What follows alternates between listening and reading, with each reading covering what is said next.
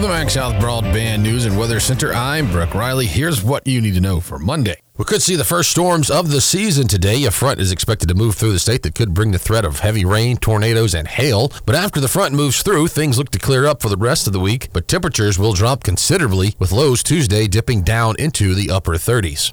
And a Pearl River man has pleaded guilty for domestic violence. The U.S. Attorney's Office said in a press release that 47-year-old Eric Dane pleaded guilty in connection with a 2019 incident where he allegedly hit his spouse in the face that caused her to have a cut that needed to be treated at a hospital. Dan had previously been convicted for domestic assault on 2 different occasions.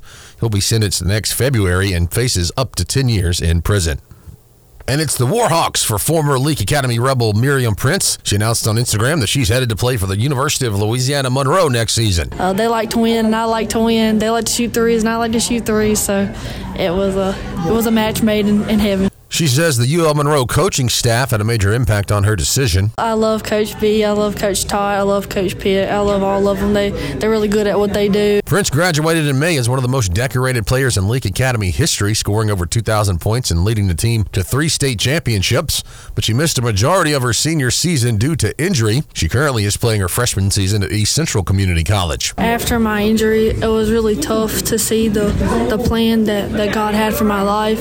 I was really upset in the now, but being where I am now, just at EC, and getting to play this year with Coach Harris and the girls, and then already having a home for next year in ULM and Coach B is just better than any plan that I could have drawn up for myself.